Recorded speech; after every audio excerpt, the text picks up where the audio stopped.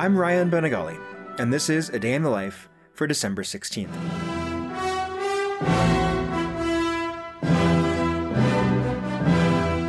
Today in 1893, the New York Philharmonic debuted the Ninth Symphony by composer Antonín Dvořák at Carnegie Hall.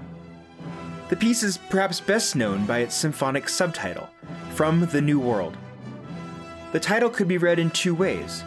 The first would be as a series of impressions and greetings written by the Czech composer as a symphonic postcard to be sent back to Europe.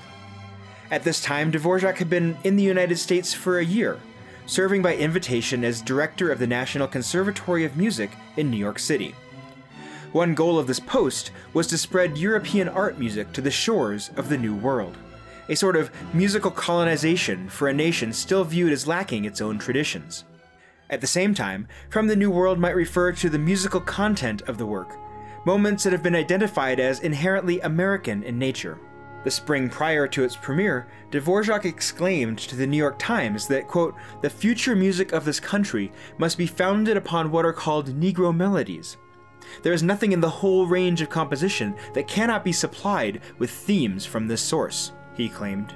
Ironically, the theme for the Largo's second movement, commonly thought to be a traditional spiritual, is actually a tune composed by Dvořák himself, and later adapted into the song Goin' Home by William Arms Fisher, one of Dvořák's own students at the National Conservatory of Music.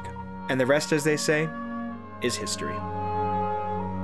A Day in the Life is a production of Critical Karaoke, made possible by the generous support of the B. Vredenberg Foundation, the Joseph Henry Edmondson Foundation, and Colorado College, fostering innovation in the humanities. Find out more at criticalkaraoke.com.